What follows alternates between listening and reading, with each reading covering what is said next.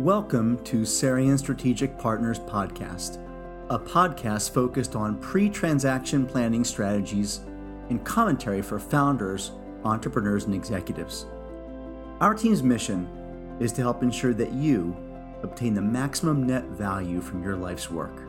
We work with you to develop pre-transaction planning strategies to help position you for personal financial success by identifying key tax, estate, and gifting issues prior to a sale or exit of your company. I'm your host, Greg Sarian, CEO and founder of Sarian Strategic Partners.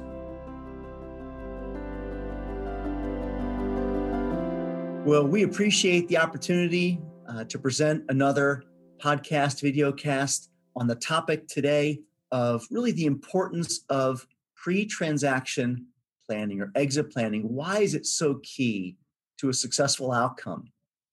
So today, I'm going to speak about what are some really important personal considerations that an entrepreneur and executive should consider well before a transaction that can make a great deal of difference at the closing table.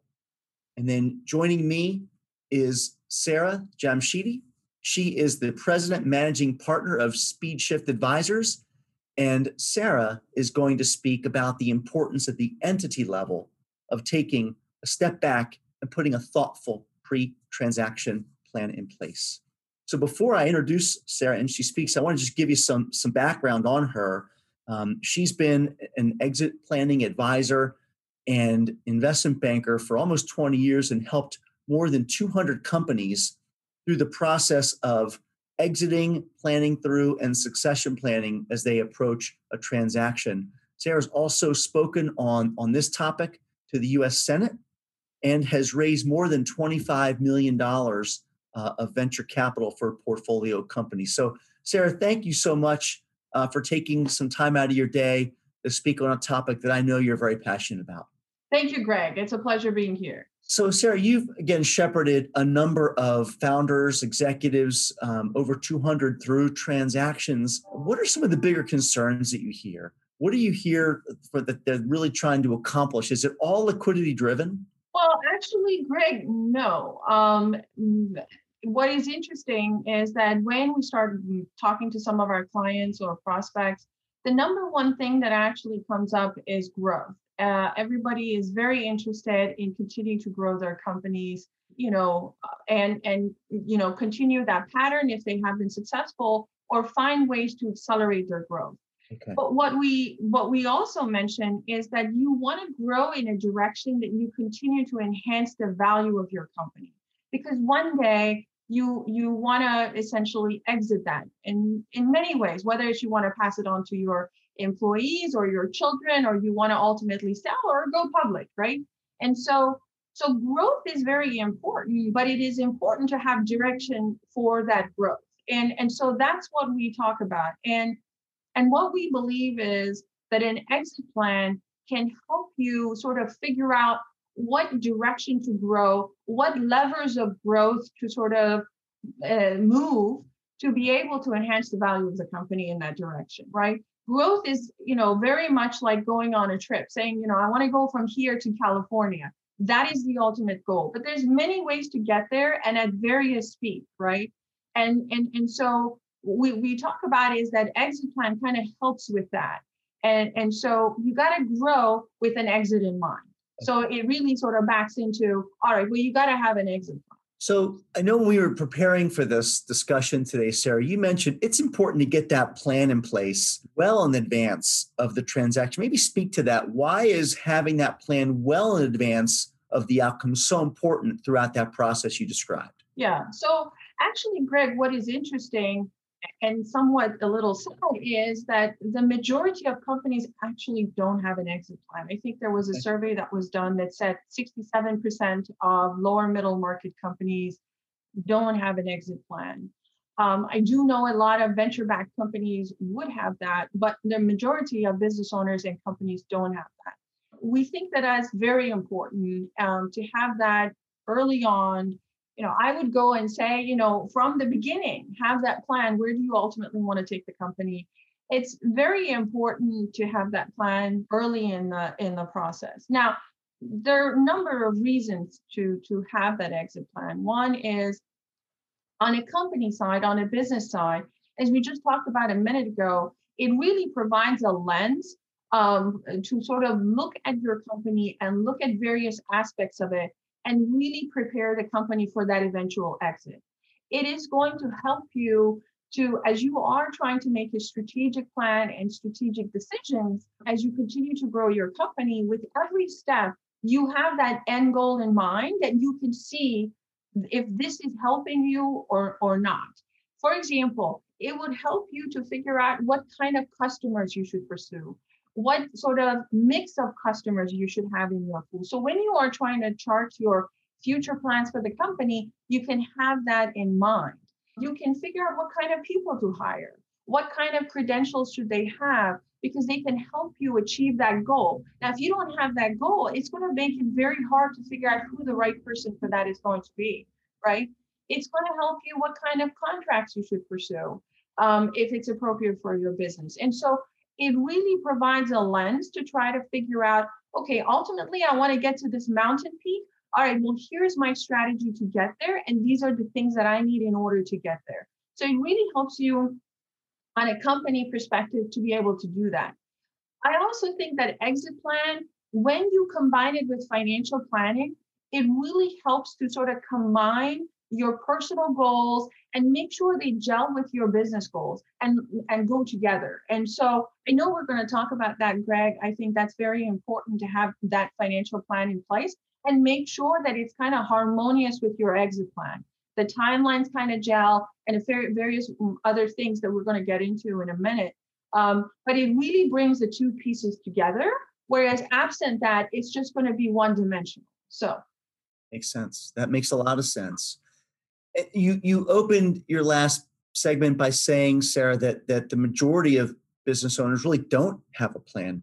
What are some of the bad outcomes that you've seen? What are some of the costs that have been paid at the entity level for not having that plan in place?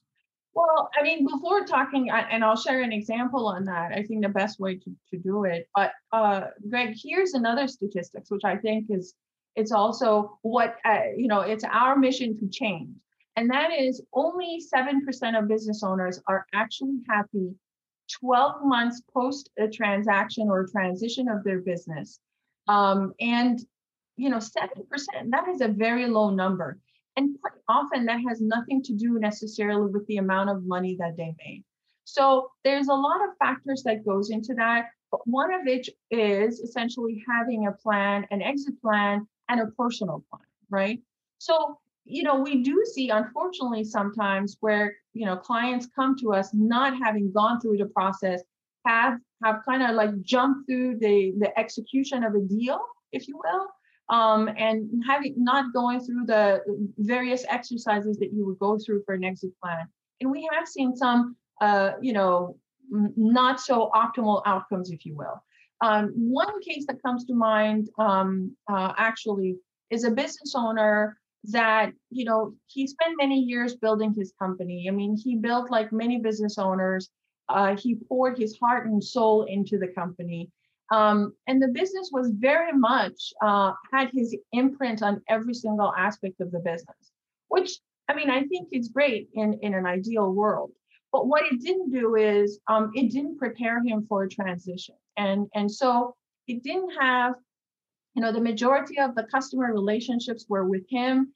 He was responsible for the majority of the sale, the execution, and offering of the services. I mean, he did have staff, but he didn't really have that sort of secondary management layer to help him with that. So what ended up happening, Greg, is that, as time goes by and years go by, he unfortunately ended up having health, issues. And so now he realized that he wanted to sell his business, but he didn't have some things in place that take time. You don't just go and install a, second layer management team as you're trying to prepare for an exit, right? And so because he didn't have some of those things in place, he really struggled to try to sell his business. And so, he almost became, there's also a statistic about how many M&A deals are successful. And again, there's a lot of things that goes into that. I mean, there's statistics out there that say 50% of them are successful. Again, I mean, that's like flipping a coin. I mean, those are not good statistics. But he struggled for a long time to try to sell his business. And ultimately he did, but he sold it at a much, much lower valuation than he could have had if he actually planned and put some things in place well in advance. Because you can't really do those things. There's a lot of the things that you cannot do at a transaction table, you know? What about the flip side? Obviously, Sarah, with your counsel, you've probably seen some really good outcomes and probably brought some additional incremental value at the closing table because these founders and executives spent the time. What are some of the positive outcomes that you've seen for those who embrace a pre-transaction planning process? Sure. So we're trying to change the negative ones, one company and one business owner at a time. But we love to share the positive stories because they're out there too. And so this one of our clients comes to mind where three partners, they started a business and they were, predominance of them were serial entrepreneurs. So this wasn't their first business. They learned a lot of lessons upon their first exit, right? And so they wanted to do everything right, come to this company that they were starting from scratch. So from early on, they put an exit plan in place. And they basically set a goal for themselves. And they said, in about 5 years, we want to sort of entertain an exit. If we hit certain metrics, right? If we get to this particular revenue, our company kind of looks like this and what have you. So they had an exit plan, which we helped. And then when the time came for an exit, come 5 years, actually, it's interesting. The timeline actually gelled very well. So around five years, they were actually ripe for that exit. And so they wanted to go to market and see what they could get for the company. But because they had done all the right things, they had built the infrastructure in the company, they had already sort of thought about an exit and sort of reverse engineered it into multiple aspects of their business. When we took them to market, we were able to get top dollar for the company. And so all the founders, exited. They were super happy, and we have become friends as part of the process, because once you're in the trenches with someone like you are with your clients, they become friends. So years later, they're still very happy, and I'm happy to report he's on to his third company now. And so he told me, he's like, Sarah, I think I have one more company in me. So he's working on that now. So he enjoyed that exit, which we helped him. Very happy with that. So that planning, Greg, really paid dividends. And so that worked out for him. The other quick example I would share is a much smaller company.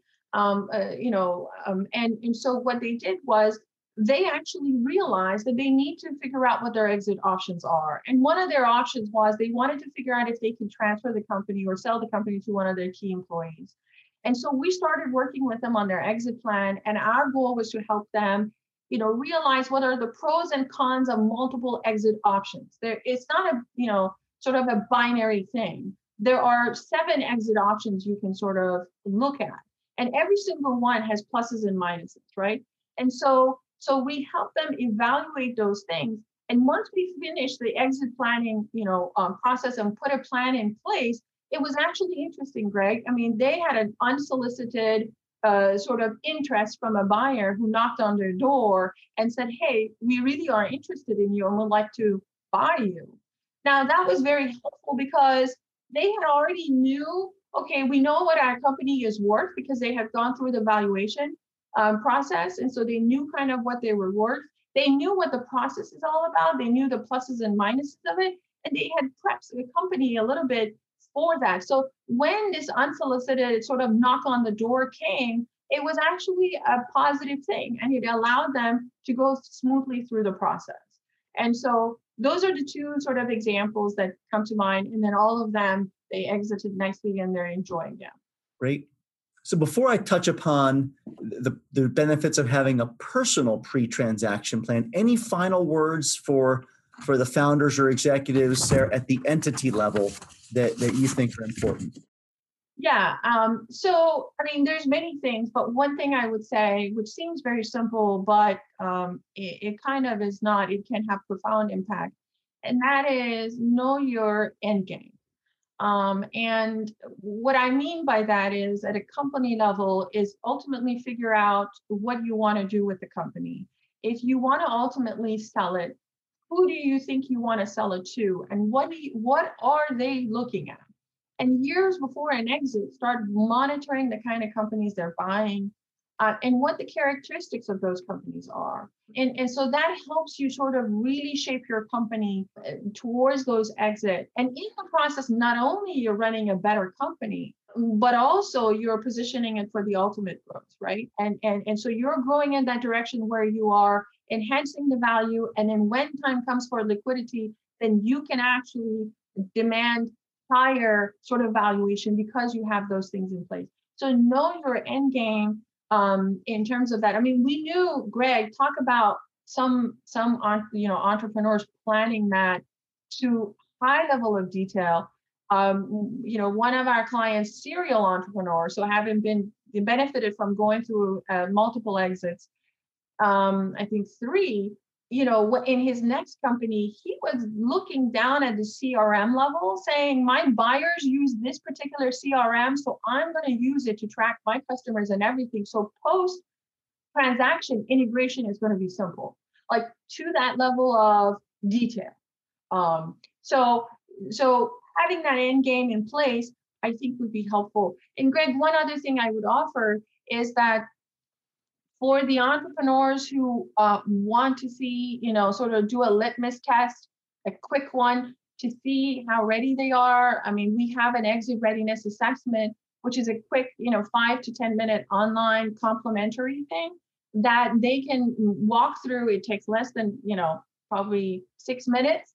They can answer a bunch of questions. And then what we can tell them at a very high level is how ready their business is for an exit and give them a score on that and walk them through what is it that they can do to sort of enhance the value as they move through an exit. And that one, they can reach out to you and you can share the link with them. Great. Thank you, Sarah. So can I ask you some questions now? Sure. Yeah. So Greg, one of the first things that we do when we work with our companies and our clients is that we ask them, do they have a financial advisor? As we are trying to get the company ready to go through the M&A process, we don't touch the personal financial side, but our goal as bankers is to maximize the value and maximize the liquidity for our clients. Now, we like to make sure that at the end of the day, they hold on to most of that, right? And so, we encourage them to work with their financial advisors. And one of the key things that we sometimes find they haven't paid too much attention to is basically tax issues. And so from your experience, what are some of those tax issues that some of the founders can really plan for ahead of time and not really at a transaction table that will really set them up for success? No, it's a great question. And Sarah, it's interesting as you were talking about the process of helping the company address where its maybe gaps and shortfalls are. We think it's really important too for the founder of an executive or executive who's got an equity component of a company that's going to transact to have a similar thoughtful process. Very, very important. And one of the biggest issues we often see overlooked is understanding the eroding impact of taxes. So for the majority of sellers, some may have some component of equity and stock options, but for the majority, it's taxable as long-term capital gains. And in Pennsylvania, where most of our clients are, that federal and state, and that can be upwards of 27, 28%. And they don't realize that that's going to really come off the top. And what they're left with is the net. So there are several things that can be done, again, in advance to really mitigate or try to minimize that tax burden. The first thing is if they're part of, we normally see this in sort of the startup world, the VC, PE-backed world, but if their equity is subject to a vesting schedule, there's something called an 83B election, where they can, in the IRS's eyes, when they're granted their equity, they can actually acquire it. And oftentimes there's zero cost because there's zero value. But from the IRS's lens, that gets the clock ticking for long-term capital gain treatment. So if the entity is acquired before their equity fully vests, all that equity is taxed as a long-term capital gain rather than ordinary income. And that could be a meaningful savings to them. Another tax planning strategy that works really well, Sarah, is we find that a lot of these founders and executives are oftentimes caring for adult loved ones. Maybe they're helping adult children with grad school or weddings or down payments on homes, or maybe they're helping a sibling or a parent. And if they're intending to use some of their sale proceeds to provide financial assistance, as opposed to writing a check post-close, they should consider moving some of the shares of the entity into this lower tax bracket recipient's name, because they can then achieve some lower capital gain taxes are marginal, of course. The rate starts at 0, depending upon the level of income, and goes all the way up to 23.8. So there could be a much more tax efficient transfer of wealth if they're ultimately going to help this loved one anyway. And then we lastly, Sarah, really educate the executive and entrepreneur who also has a philanthropic drive. A lot of the work we do is in the life sciences space, and these founders and executives are passionate about saving lives and curing people and changing outcomes. So they're often donating to organizations that have similar beliefs. And so using something like a donor advised fund where they can accelerate a charitable deduction in the year of an event, or funding some of their entity, using some of their entity to fund what's called a charitable remainder trust, which would allow then the exit to occur some in a tax protected environment. And then that money would ultimately go to charities they care about. But here's the important thing: reduces their tax liability at the time of transaction. So those are just a few, if we can get some time in advance, understand what they're trying to accomplish, those are a few of the strategies that we can bring to their attention. That's very helpful. And again, it emphasizes the fact that you should work on those items well in advance of a transaction and not on the eve of a transaction. They can't take place 24 hours before. Now, what about, Greg, some gifting and trust strategies that they should consider before an exit? Right. This is so timely to talk about now, Sarah, because the new administration, we believe, is going to be making a number of tax law changes. And so we could see meaningful changes in income tax rates, capital gain rates, but especially on the wealth transfer or estate tax rates. So those currently in 2021 are 11.7 million per spouse, or over $23 million as a married couple. If the administration does nothing, these go back to $5 million each, or $10 million for a married couple at the end of 2025. So if a founder, entrepreneur, executive thinks that the growing of their business and the selling of their company is going to ultimately bring them above that $5 or $10 million threshold, they should really be thinking today about strategies to get some of the growth out of their estate. And so one way to do that is using some of their exemption outright. I mentioned the credit's 11.7 million now, Sarah, so they could actually take some of that, make an outright gift to a loved one if they know that's where some of the intended proceeds are going to go, because it is our understanding that when the credit drops from 11.7 to 5, they're still going to be grandfathered at that $5 million. So they kind of have a buffer of that extra money to give away. That can be done in an outright gift. We've also had a lot of success using grantor retained annuity trusts and spousal lifetime access trust, or GRATs or SLATs.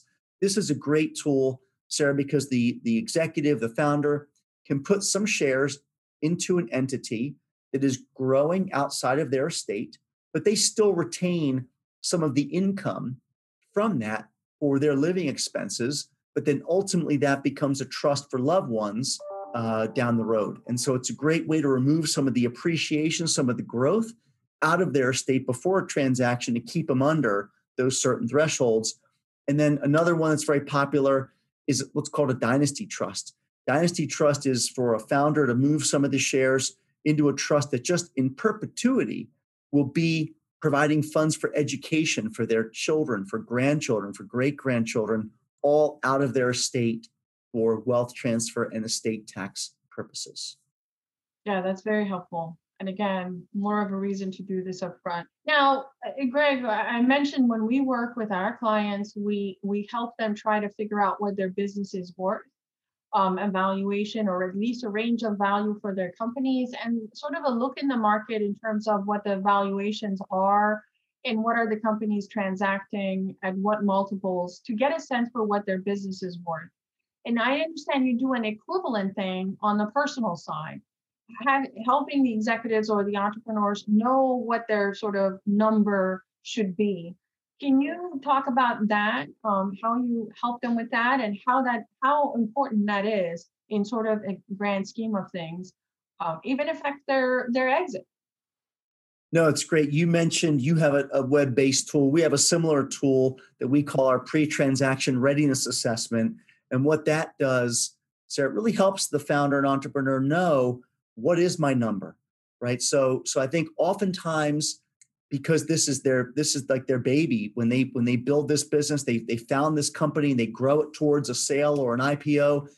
And yet many times it's worth more in their eyes than it may be worth in the marketplace. We see that all the time. Yeah. One of the biggest mistakes I see is, these founders and executives may be very, very bright and skilled at their field, but they don't really understand the eroding effects of longevity risk and inflation risk. And so if the founder's goal is to be financially dependent at age 60, and maybe they're going to spend $200,000 a year to do that, but they're going to live to age 95, they may be spending over $450,000 a year for the same standard of living that 200 buys them today at age 60. So in this readiness assessment tool, we use Monte Carlo or probability analysis forecasting to help them look at multiple outcomes. So based on working with professionals like you, as we get a sense of, what their valuations are, what their EBITDA is, what's a very good outcome they could experience, what's a mediocre outcome if things don't go as well. And you and I, unfortunately, have seen a lot of deals fall apart in the ninth inning. And what if there's no outcome? What if something happens to them or the business or the industry, the economy, and there's no close? So we think it's really important that a founder executive with an equity stake look at multiple scenarios of what an outcome could be, then back into, is this the right number? Can I afford to do this?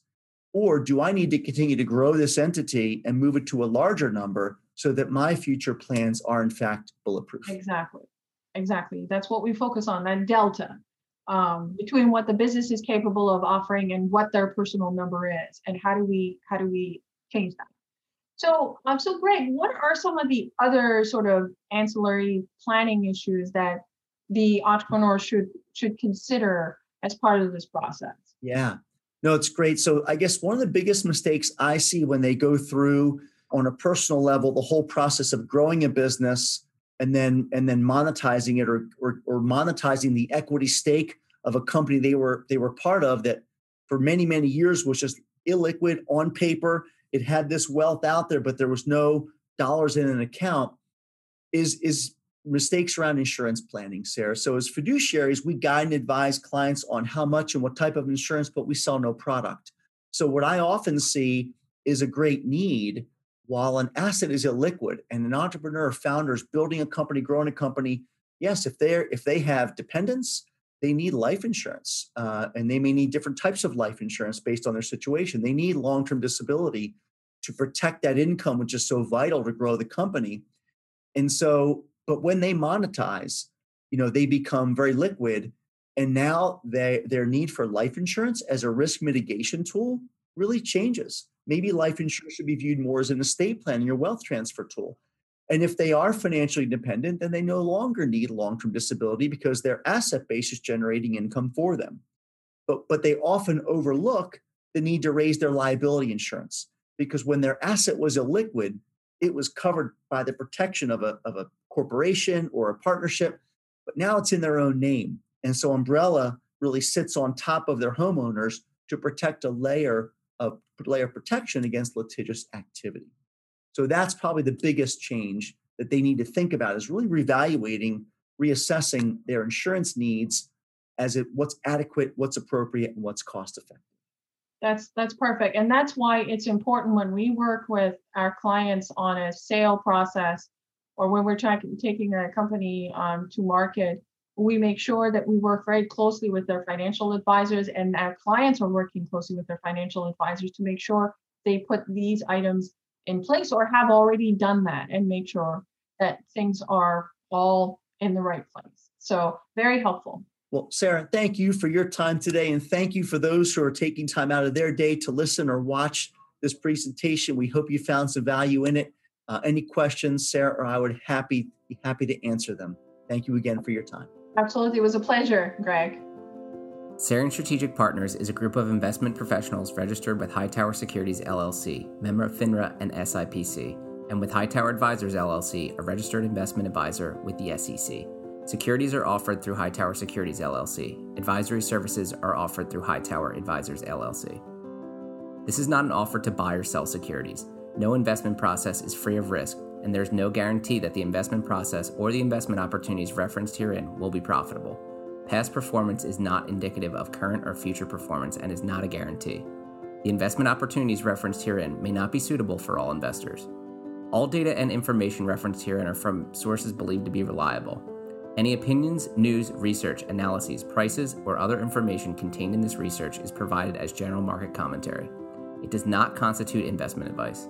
Sarian Strategic Partners and Hightower shall not in any way be liable for claims and make no expressed or implied representations or warranties as to the accuracy or completeness of the data or other information, or for statements or errors contained in or omissions from the obtained data and information referenced herein. The data and information are provided as of the date referenced. Such data and information are subject to change without notice. This document was created for informational purposes only.